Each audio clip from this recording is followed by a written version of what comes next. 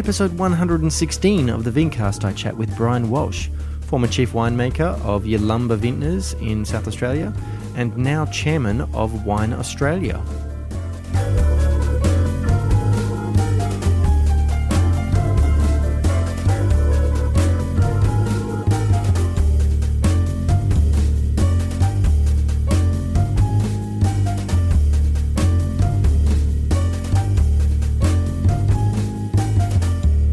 Hello there, Vincasters, and welcome to another episode of the Vincast. My name is James Gasbrook, otherwise known as the Intrepid Wino, and I guess it's more like a welcome back to the show after quite a period of time that I haven't been releasing any episodes. Unfortunately, I've been very, very busy with work and also, making some wine again this year.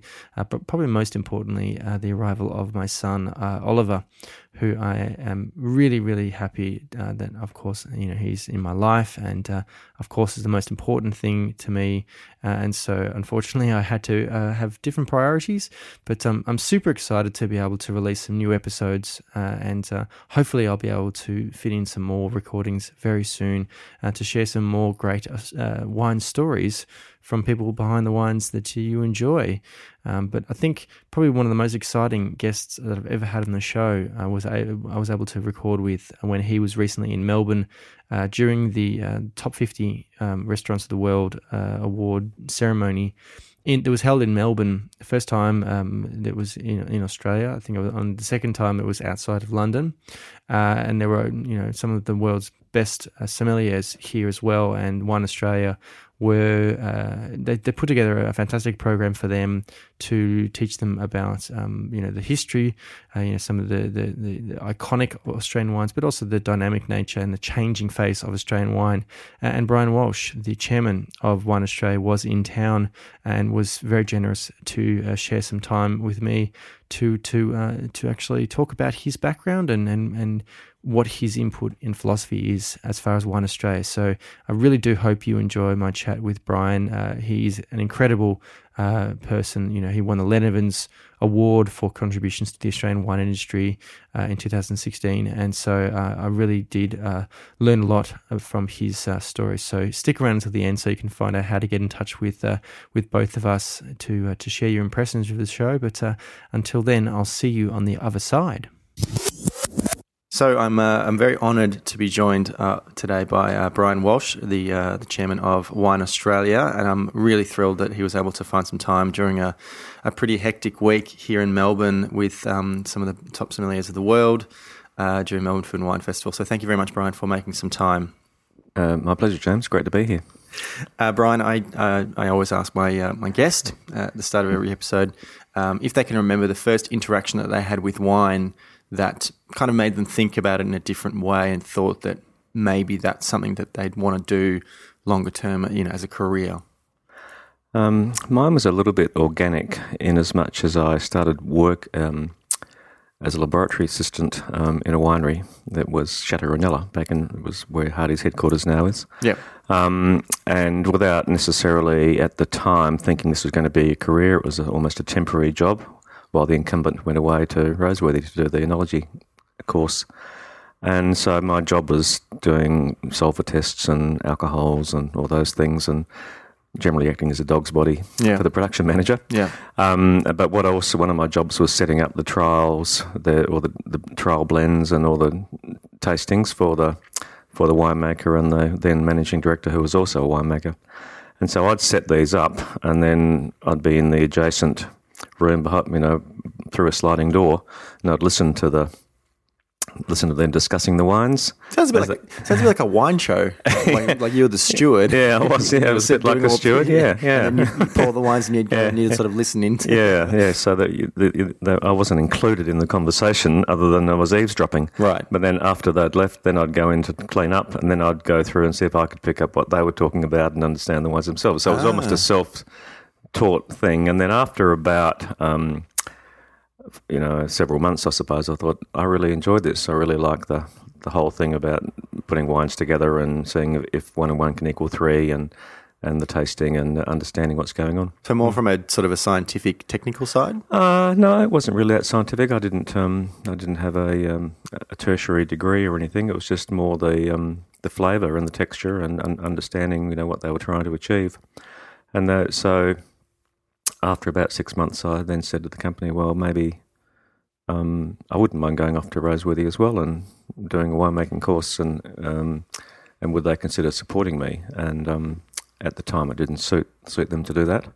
And so that's a very politically correct way of saying it. It's a very, very diplomatic way of saying it.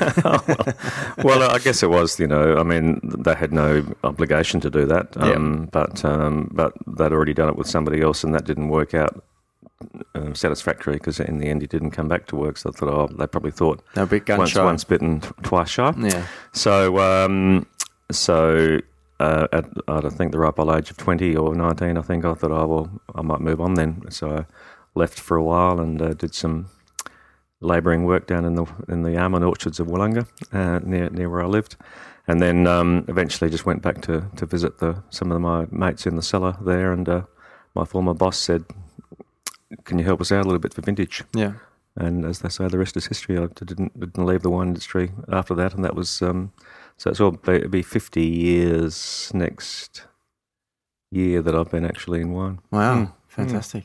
Did you grow up in that area? I grew up in a little town called Aldinga, which is just on the coastal side of Willunga, and Willunga's on the southern side of McLaren Vale Township. So it's all in that McLaren Vale region. So I played footy against McLaren Vale and Willunga. I played for Willunga, in fact.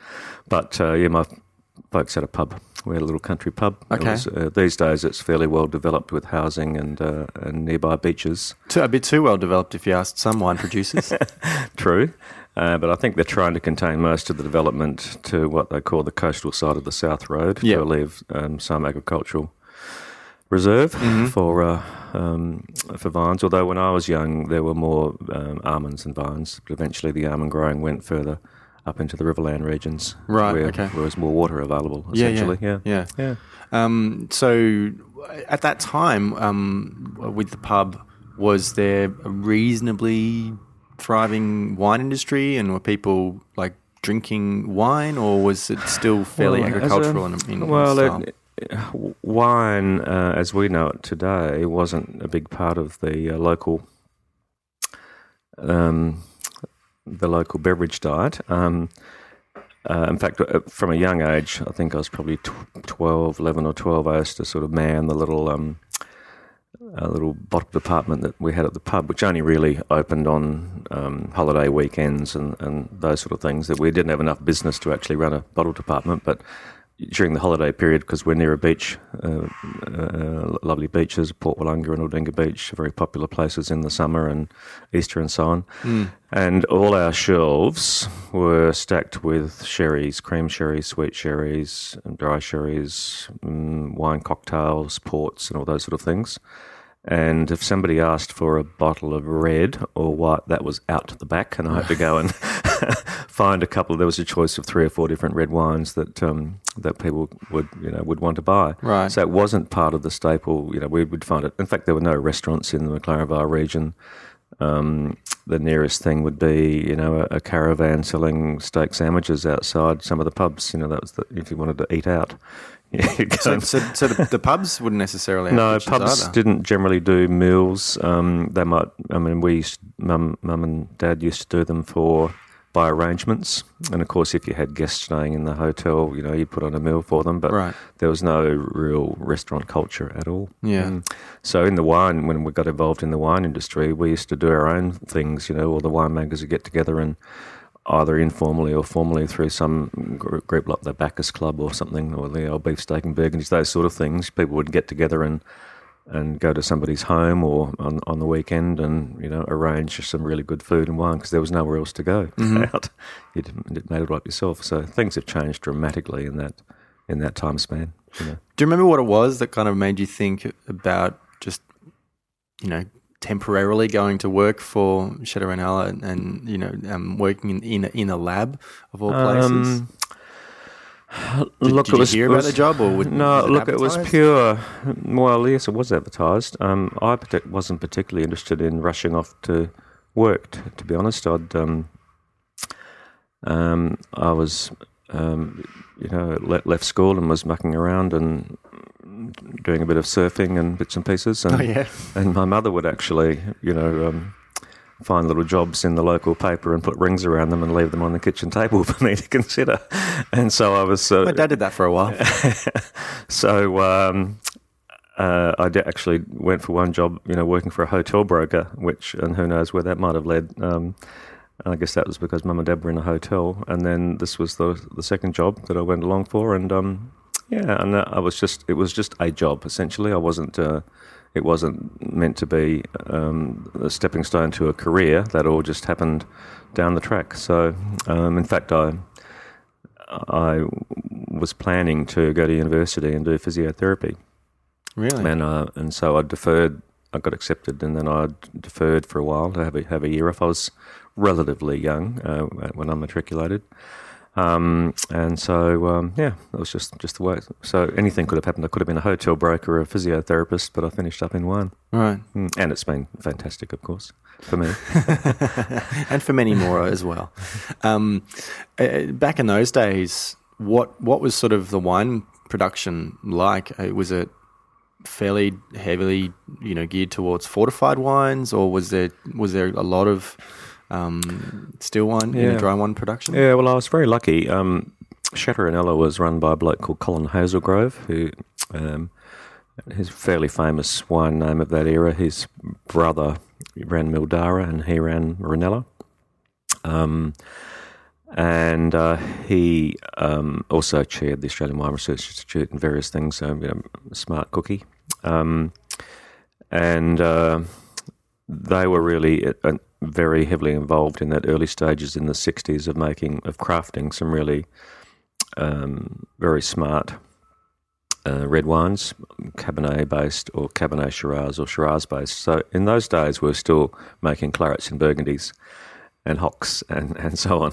So, essentially the clarets were Cabernet Shiraz and the Burgundies were Shiraz, and that's tend to be the way it worked out. But they were made, I think, quite intelligently. The wines were pretty smart and had French oak barrels for maturation and so on. And that was sort of the evolving part of the business. Their core business was still making flagon wines, the 2.25 litre, I think they were, or half-gallon flagons. And also sherries. So a lot of my work was working on floor sherry production. Dry sherry was a big business, and we had a couple of very popular brands of our own. Plus, also we made sherries in bulk, which we sold to people like Lindemans and McWilliams on the East Coast, and traded that as well, and under a long-term contract. So sherry production was pretty big. And so this is before the fairly big expansion of the Australian wine industry and mergers and acquisitions. So what was the I guess the industry like as far as community and cooperation? Did you sort of work fairly closely with people when you came back, and it ended up being a long-term prospect? That took a while to evolve for me, and probably when I was at Reynalla in those early days, I guess I was just head down, did my job, and I was quite a bit younger than all of the rest of the people in the business. My bosses were a good generation or more older than I, so that wasn't that heavily involved. Certainly, they eventually was encouraged to get involved in the wine show system, but as an associate judge in Adelaide, and went on to judge there for a number of years, and that sort of first gave me the intro to the camaraderie aspect of it. And then fairly early on, the group of the younger groups, sort of the sub-25s that I would have been in that stage, we all started to get together and created our own little group of friends who would regularly get together to try all sorts of wines over dinners and so on. So there was a really good local coterie of McLaren Vale guys, and then we tried to spread out to the Barossa and other parts and do similar social engagements. And then over time, I guess in that space, once you get involved in that, you start getting involved in the local associations, the Winemakers Association, and if there's events being organised. McLaren Vale in those days started the Bushing Festival, which is still going these days, and so generally we'd all take on the task of either running an event and whatever, and form a little subcommittee, and finished up. All of us were pretty much all in the same subcommittees, and we probably finished up buying half the tickets to go to these things anyway. But it was a good, very good community involvement and interaction amongst everybody, and I think it helps everyone grow in confidence, and you learn from your peers all the time. So it was fun. At that time, was getting into the wine industry, as a winemaker, was that considered, a good career choice? I know that, like, when sort of the 80s and 90s and Australian wine became, a big player, particularly in the export markets, and the demand for Australian wine increased, so that there were a lot more jobs in the industry, and and they wanted qualifications and stuff like that. But before then, did many young people sort of think about getting into the wine industry? I don't think it was high on the radar. A lot of colleagues and friends that I made through wine around that time, a lot of them came through, not necessarily through Roseworthy Agricultural College in the first instance, but they had done agricultural science at university. Yeah. And then towards the end of that ag science thing, which was a broad-based science degree with an agricultural focus, they started gravitating towards wine. So I think people like Brian Crozer, Bill Hardy, Jeff Weaver, a lot of these guys, that was their avenue. So I think their move into wine came a little bit later in their educational path, rather than them setting off to uni thinking, I'm going to go and graduate with a winemaking degree. So the wine industry, was almost a cottage industry in some respects. And I can remember in my early days at Reynalla, when there was the first big expansion in the Hunter Valley, a company like Hungerford Hill developed, 400 or 500 acres of vines around the Pacolban area. And we saw these ads in the industry mags for a job for a winemaker up there, and they were offering $10,000 and a house and a car, for a package, and everyone thinking, wow. That's amazing, because I know my boss at the time was on $6,000 and I was on $25 a week. Yeah. But the point being that suddenly there was an expansion, and that opened up a whole lot of new horizons and a whole lot of energy in that space. And then I think there was an increase in enrolments at Roseworthy for people to think, oh, there is a career here. It's not just a cottage industry. There's you can actually carve out a future for yourself. When did you get your first sort of head winemaker position? Well, the first title that was when I went to Yalumba in '88 as chief winemaker, and that was when I moved out of McLaren Vale into the Barossa. Was that a big step, considering you're from pretty much from McLaren Vale? Yeah, it was a big step. It was. It was. There were two steps. One was the actual moving out of your comfort zone into another place, but also it was quite a daunting role, I thought, and I wondered at the time whether I had the capacity to do it. But Robert Hill Smith, in particular, who was the CEO at the time, persuaded me to have a go. He thought I'd really like you to come on board. So I thought, well, with that sort of backing and confidence, I would give it a go. But I had this sort of bit of lack of confidence due to the fact that I admired Yalumba from afar and admired all their work in innovation and research and development and so on. And I felt, well, here's a guy who just came up through the lab, and was going to have to run this show, and would I have the capability of doing it properly? But anyway, as I've said to others in the past, that there's a lot of great people there, and my job was to try to harness them rather than tell them what to do, but just to give them the space to expand their skills to the max. Yeah, Yalumba of course, we make an amazing range of wines. Not just the Barossa, but they have some Coonawarra stuff as well. But one of the things that I really admired them for, particularly, was the nursery and the work in vine. Vine breeding and propagation and importation. So was it just chief wine? Were you just responsible for the wine making, or did you sort of have oversight across a lot of other stuff? Look, I started off as chief winemaker, and my boss at the time, Peter Wall, was the production director. After Peter retired, I assumed that role, so in charge of all of the production from viticulture, winemaking, through to bottling, packaging, distribution, and so on. We called it director of wine. It sounds a bit nicer than director of production in the wine space. So yes, I was heavily involved in the nursery expansion, supporting our viti crew through that.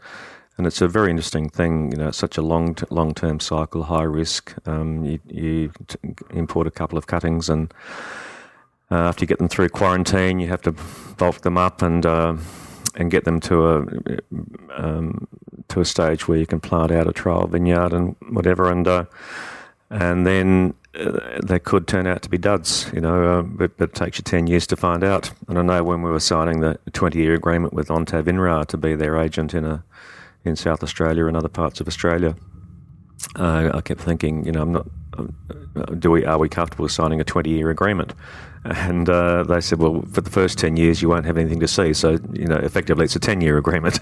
But it just shows the whole nature of that thing. And then, of course, when the wine sales dropped off a little bit domestically, or there was, we'd got to the stage where there were enough vineyards planted in Australia, excuse me, and the nursery business in terms of selling vines fell away. It was again a big leap of faith from the company to keep investing in that space for the next time that people need to start replanting or looking for improved planting material or better clones or whatever. So you just keep on spending money in the hope that one day there'll be an appropriate return, because at one stage a lot of those activities were conducted by sort of semi-government organisations, the agriculture departments, but eventually they moved out of all that, so it's left up to private enterprise to make it happen. Yeah. But it's also private enterprise that has a long-term vision of doing something of value for the whole grape and wine community. Yeah, and obviously they stand to gain from their hard work, whereas a semi-government organisation, they sort of go, well, we have to do it. What's the incentive for us to keep doing this? Yeah. At that point, that was sort of when Australian wine, in the 90s in particular, Australian wine overseas started to really boom. And, Yalumba became a pretty important player as far as an industry leader, and I guess at that time, you would have had a lot of people that were working underneath you who have kind of gone on to, whether they're still within the Yalumba organisation or they've gone up to do other things. Who are some of the people that you sort of identified and mentored that have kind of gone on to, and they've really impressed you? Well, mentoring's an interesting thing. I think you get mentored two ways. I mean, and some of the people that I worked with, or that you could say worked under me, had great experience as well, and I learned a lot from them. People like Alan Hoey and Jeff Linton, who are both since retired from Yalumba, but they were there a long time before I arrived and are still there. I recruited Louisa Rose as an assistant winemaker I remember at the time saying, the job there as an assistant winemaker, but we don't see you've got much chance of a career growth in the next 5 years because no one's going anywhere. And within a couple of years, things had happened. People had moved around, and suddenly she was in some key roles and went on to now be the chief winemaker or head of winemaking, and has certainly made her mark and continues to make her mark. In a similar vein, there's a whole younger crew there now who are working through the system that I wasn't as closely involved with in the early stages, but people like Phil Lehman, I still keep in contact with. He came on board there and virtually out of university. Well, Phil did engineering first as his first degree, and then I think did a postgrad in winemaking. And he came on at the same time as Freya Honan, who was daughter of David, and then she left and eventually went back into Margaret River. But so many people to think about, and people. Some of them are off the radar. There's a bloke called Andrew Murphy, who's virtually the production manager or head of director of production at Yalumba now. He was working as a winemaker when I went there, and is still there, and virtually took over half of my role when I left. And these are people who just work behind the scenes. They're not household names in wine, but they do all that sort of grunt work that you need to do to make organisations work. Well, some of them become household names if they get their name on the signature. Yeah, that's right. Yeah, it's true. And I think Murph has got his name on the signature, the last one. Yeah, so yeah, that is a big help. It's good that those things that people are recognised in that way for their long-term contribution. Yeah. Was it a different sort of community in the Barossa, with a slightly different kind of history, or did you find there were a lot of similarities between the community of McLaren Vale? Look, on one level, it's similar, but the Barossa is, because of its heritage, there is a slightly different dynamic, and it's more in sort of culture and language and possibly even food and so on. But as communities, I think they are both equally positive. There is something about the wine sector that brings people together in a special way. I think it's the love of the offer, the love of wine, and the ongoing desire to actually improve wine. So everyone is very supportive of each other and not terribly secretive about issues. We're always wanting to expand knowledge and make better wine. To some extent, the job was fairly all-encompassing for me at Yalumba, and so even though I was involved in some of the local initiatives in the winemaking committees, I tended, apart from my kids going to school and getting involved in weekend sport, I tended to be pretty much, very heavily married to the job for a long part of my 25-year tenure there. Yeah. At what point did you start to get a little bit more involved with organisations like, I guess what Wine Australia became, but it was Wine Australia, correct me if I'm wrong, was the Winemakers Federation and grape growers? Not quite. No? What's now the new Wine Australia is an amalgamation of what was Wine Australia, right? Okay. And a group called the GWRDC, which is the Grape and Wine Research Development Corp. Yep. So there were two different statutory organisations, both levy funded, and obviously the RDC is basically a research organisation, yep. And Wine Australia was responsible for market development, export control, and compliance, and so those two have now been amalgamated into one. Look, I've always been involved over the years in local organisations like winemakers. I was actually on the McLaren Vale Winemakers Committee, then the Barossa Winemakers Committee. Worked with the South Australian Wine Industry Association for a number of years. And those sort of things were always encouraged by our employer, by Yalumba, to get involved in industry matters.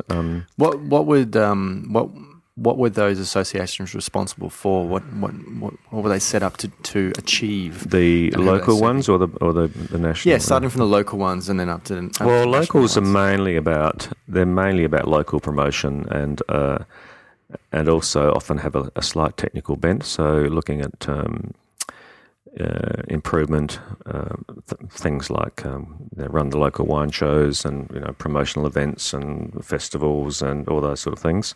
So have a fairly local bias and strongly in promotion. Although there are always issues like local council regulations or all sorts of things that that could impact on businesses' capacity to trade. So they were all important issues. At the state level, because we have 3 tiers of government in the country, you almost need 3 tiers of industry representation. So at the state level, you've got licensing issues, like health and safety, all those things which need to be addressed, EPA and so on. So you need a strong state association that can actually act in the interest of their members. But they're advocacy groups, so people join them voluntarily. And then the Winemakers Federation is the national one. I've never been directly involved with Winemakers Federation, but they really have to talk to the federal government about things like tax and health and market access and those sort of areas. The Wine Australia thing is a little bit different in as much as it's compulsorily levy funded, so every grower and every winemaker in the country contributes towards that. So it's not an advocacy group. We can't advocate. We can only provide service to our levy payers. So and we set out to do that to the best of our ability. So how did you when did you start to get more involved with Wine Australia? And before I left Yalumba, I got onto the board of the old Wine Australia and had a couple of years there. And it often takes a little bit of time to get your feet in that space. And then when this move came to form this new amalgamated organisation between the Research Development Corp and Wine Australia, somehow osmotically my name sort of came into the ring as someone to chair it. And I can't exactly say how that happened, but obviously there were people talking among themselves, and my name was thrown into the ring. And that role is not one that you apply for, but it actually is an appointed role by the minister. At the time was Barnaby Joyce, the Minister of Agriculture, makes that appointment. So it's funny, I didn't have an interview as such, and just get a phone call saying, do you want to chair this thing, and it starts next week. And so I took it on as something that in my own mind, the way I rationalised it through, James, was that I think with a new organisation, they were looking for somebody that didn't particularly have any strong positive or negative bias to one sector or t'other. Hopefully, I don't have any particular barrows to push, and I've worked with grape growers and winemakers from all spectrums, from the Riverland through to the highest cool climate regions in the world, and they're just looking for somebody that was hopefully going to be able to lead that organisation in a way which only ever had the best interests of our levy payers in mind. Was this post Yalumba? Yes, it was. So it's only a couple of years ago. I left Yalumba, it's gone very quickly. I left Yalumba at the end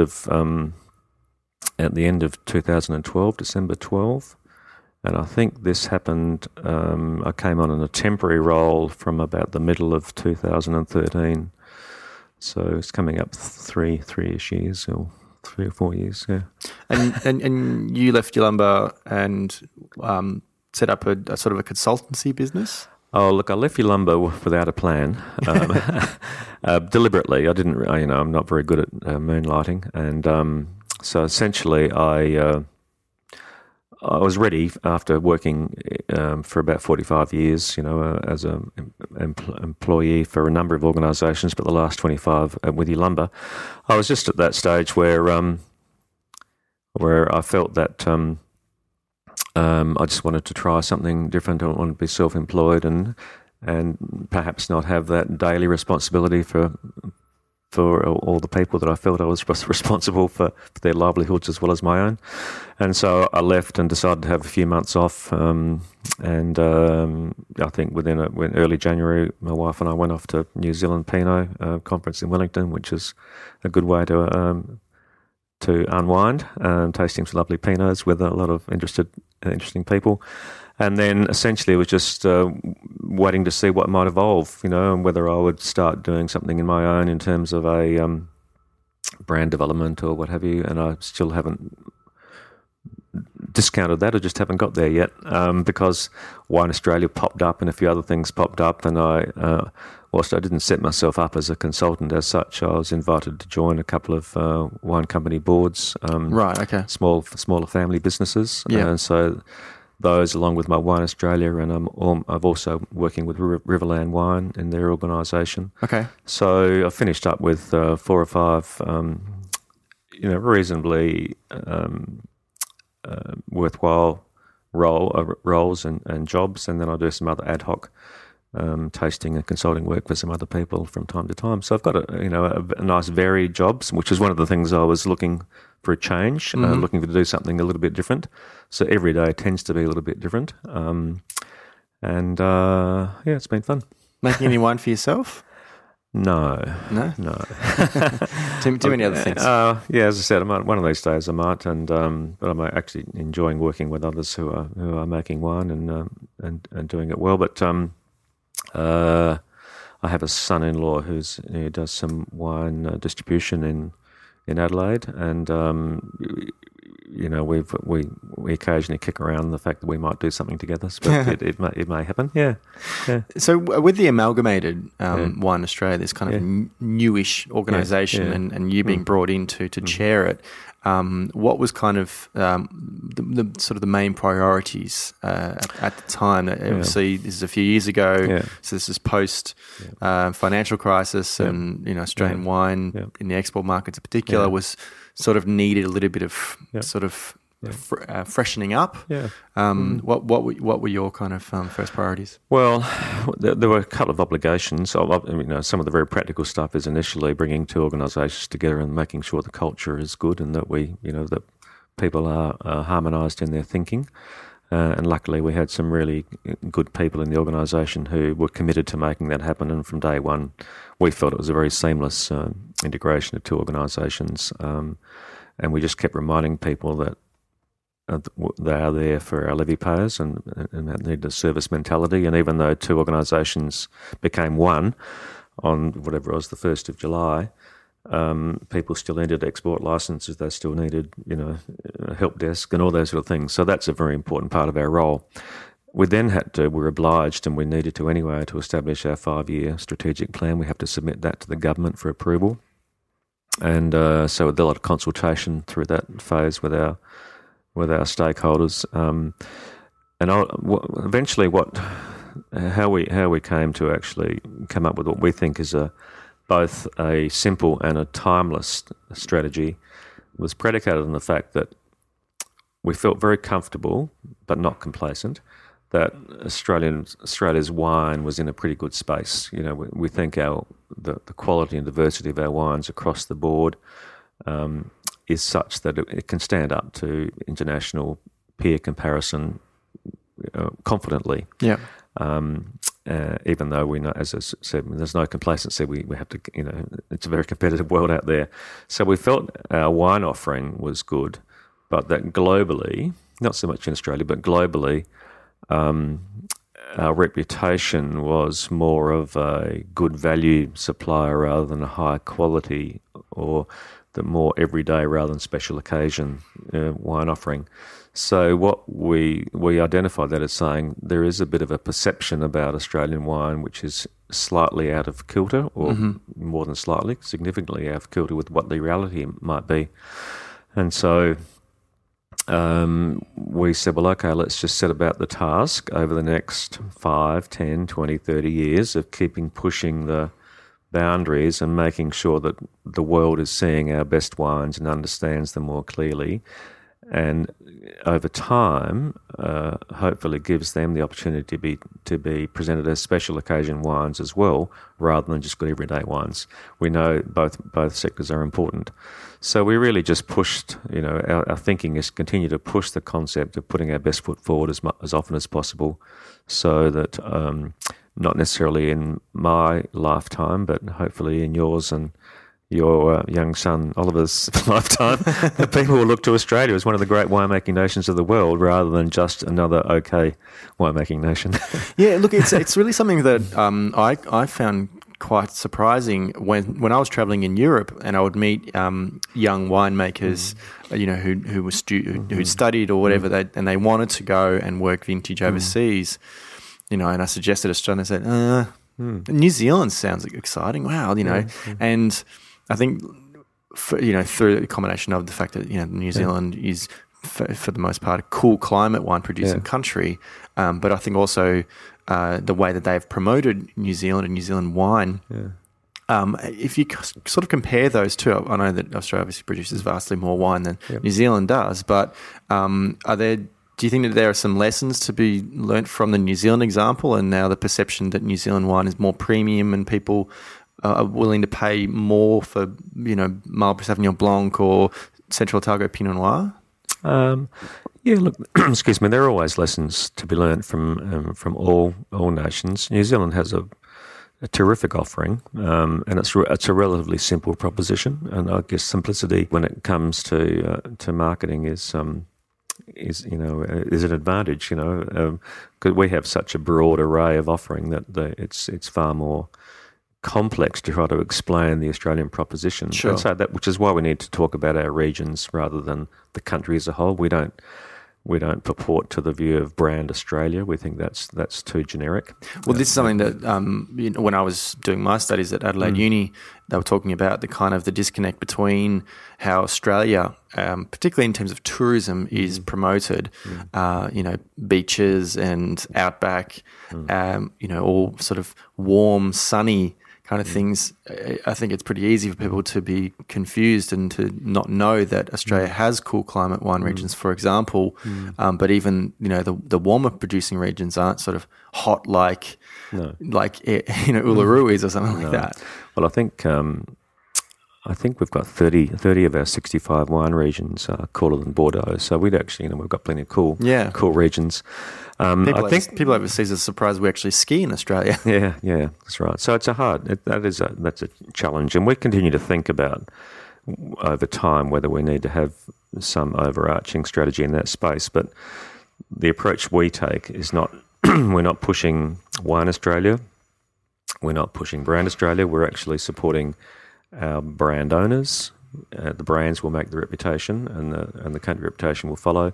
We're supporting our regions and supporting our people and our personalities and our places. So, I think the new thing is one of the reasons in Melbourne at the moment with the whole Best 50 Restaurants event and bringing the SOMs out, is that Tourism Australia have identified that when the people's perception about Australia changed once they've been here and seen our wine and food culture. And that's become a very, very big selling point. They've invested a lot of money in that. And so our challenge is to sort of continue to, and which is why we're engaging with these SOMs from around the world, to get them thinking about the fact that, why shouldn't they have some really fine Australian examples on their lists in their restaurants wherever they are in the globe, not as a token, but because they stand up to scrutiny as some of the great wines of the world. So I think the fact that the world's best 50 restaurants have come to Australia, first time out of the Northern Hemisphere, only the second time out of London, that they're not just here for a free trip. They want to actually come down. The people in the know there's some really wonderful things happening here in that whole food and wine space. I think that it shows sort of the dynamic nature of the Australian wine industry in general, and a lot of the hard work that a lot of producers and people involved in the wine industry have, as far as travelling overseas, going over to the UK, going up to the US, and promoting the diversity and the evolution of Australian wine, whilst still championing the classic Australian wines as well. I think that's sort of has helped a lot, probably bringing people out here, and then they get to see it sort of right in front of them. It's probably an exciting opportunity for them. Yeah, and it is a double-edged sword. I mean, there is so much strength and interest in our diversity, but then that goes against the simple message. Yeah, but look, I think we can navigate our way through that, and occasionally we'll need to sort of come back and just reinforce our global leadership in Shiraz, for example, because it is something that we own and we shouldn't let that go. But in the meantime, there's so many other things that we do and do so well, and we should be able to find niche opportunities for those globally, I think. Yeah, and hopefully they get to eat in some lovely places whilst they're here and see the Australian wines in the context of locally prepared food. But look, it sounds pretty exciting, and I think just this week is going to make a big difference in the perception of Australian wine, certainly around the world. Obviously I really appreciate you making some time during such a busy period. But thank you very much, Brian. If people would like to find out more about what Wine Australia does, his websites and their social media accounts, so that you recommend. Go online and check out Wine Australia. Fantastic, and there's information about events as well, programs, activities, blogs, all sorts of information. And we've just recently upgraded our website, but as you'd probably know better than any of us, those things they're a continuum. Yes, but we're always looking for content, and but there's a lot of interesting stories in there about the whole wonderful world of Australian wine. So if you get a bit tired of listening to my podcast, there's plenty more wonderful stories you can find on the Wine Australia website, and hopefully that'll lead you on other paths as well. But thanks again, Brian, and I'm wishing you the best of luck. Thanks, James. Been great chatting to you. Cheers. And thank you very much, guys, for listening to this episode of the Vincast. I have been James Scaresbrook, also known as the Intrepid Wino, and I really would encourage everyone to show their appreciation to Brian for very generously donating his time and his amazing story on the podcast. So seek him out via the Wine Australia website or any of their social media channels. Of course, I'd love for you to follow me on social media. @IntrepidWino is my Instagram, Twitter, and Facebook handle. And you can also follow the podcast on Twitter @TheVincast. You can subscribe to the YouTube channel, Intrepid Wino, which has many different editions of Let's Taste, which is where I open up one or more bottles of Australian wine and share my impressions. And it also has some videos about some of the experiences I've had in the last couple of years. Of course, all that information is available at intrepidwino.com, where you can also read about some of my previous experiences, and there's lots of different ways of getting in contact with me. Of course, I'd love for you to subscribe to the podcast on any different podcast sharing program or platform, particularly on iTunes.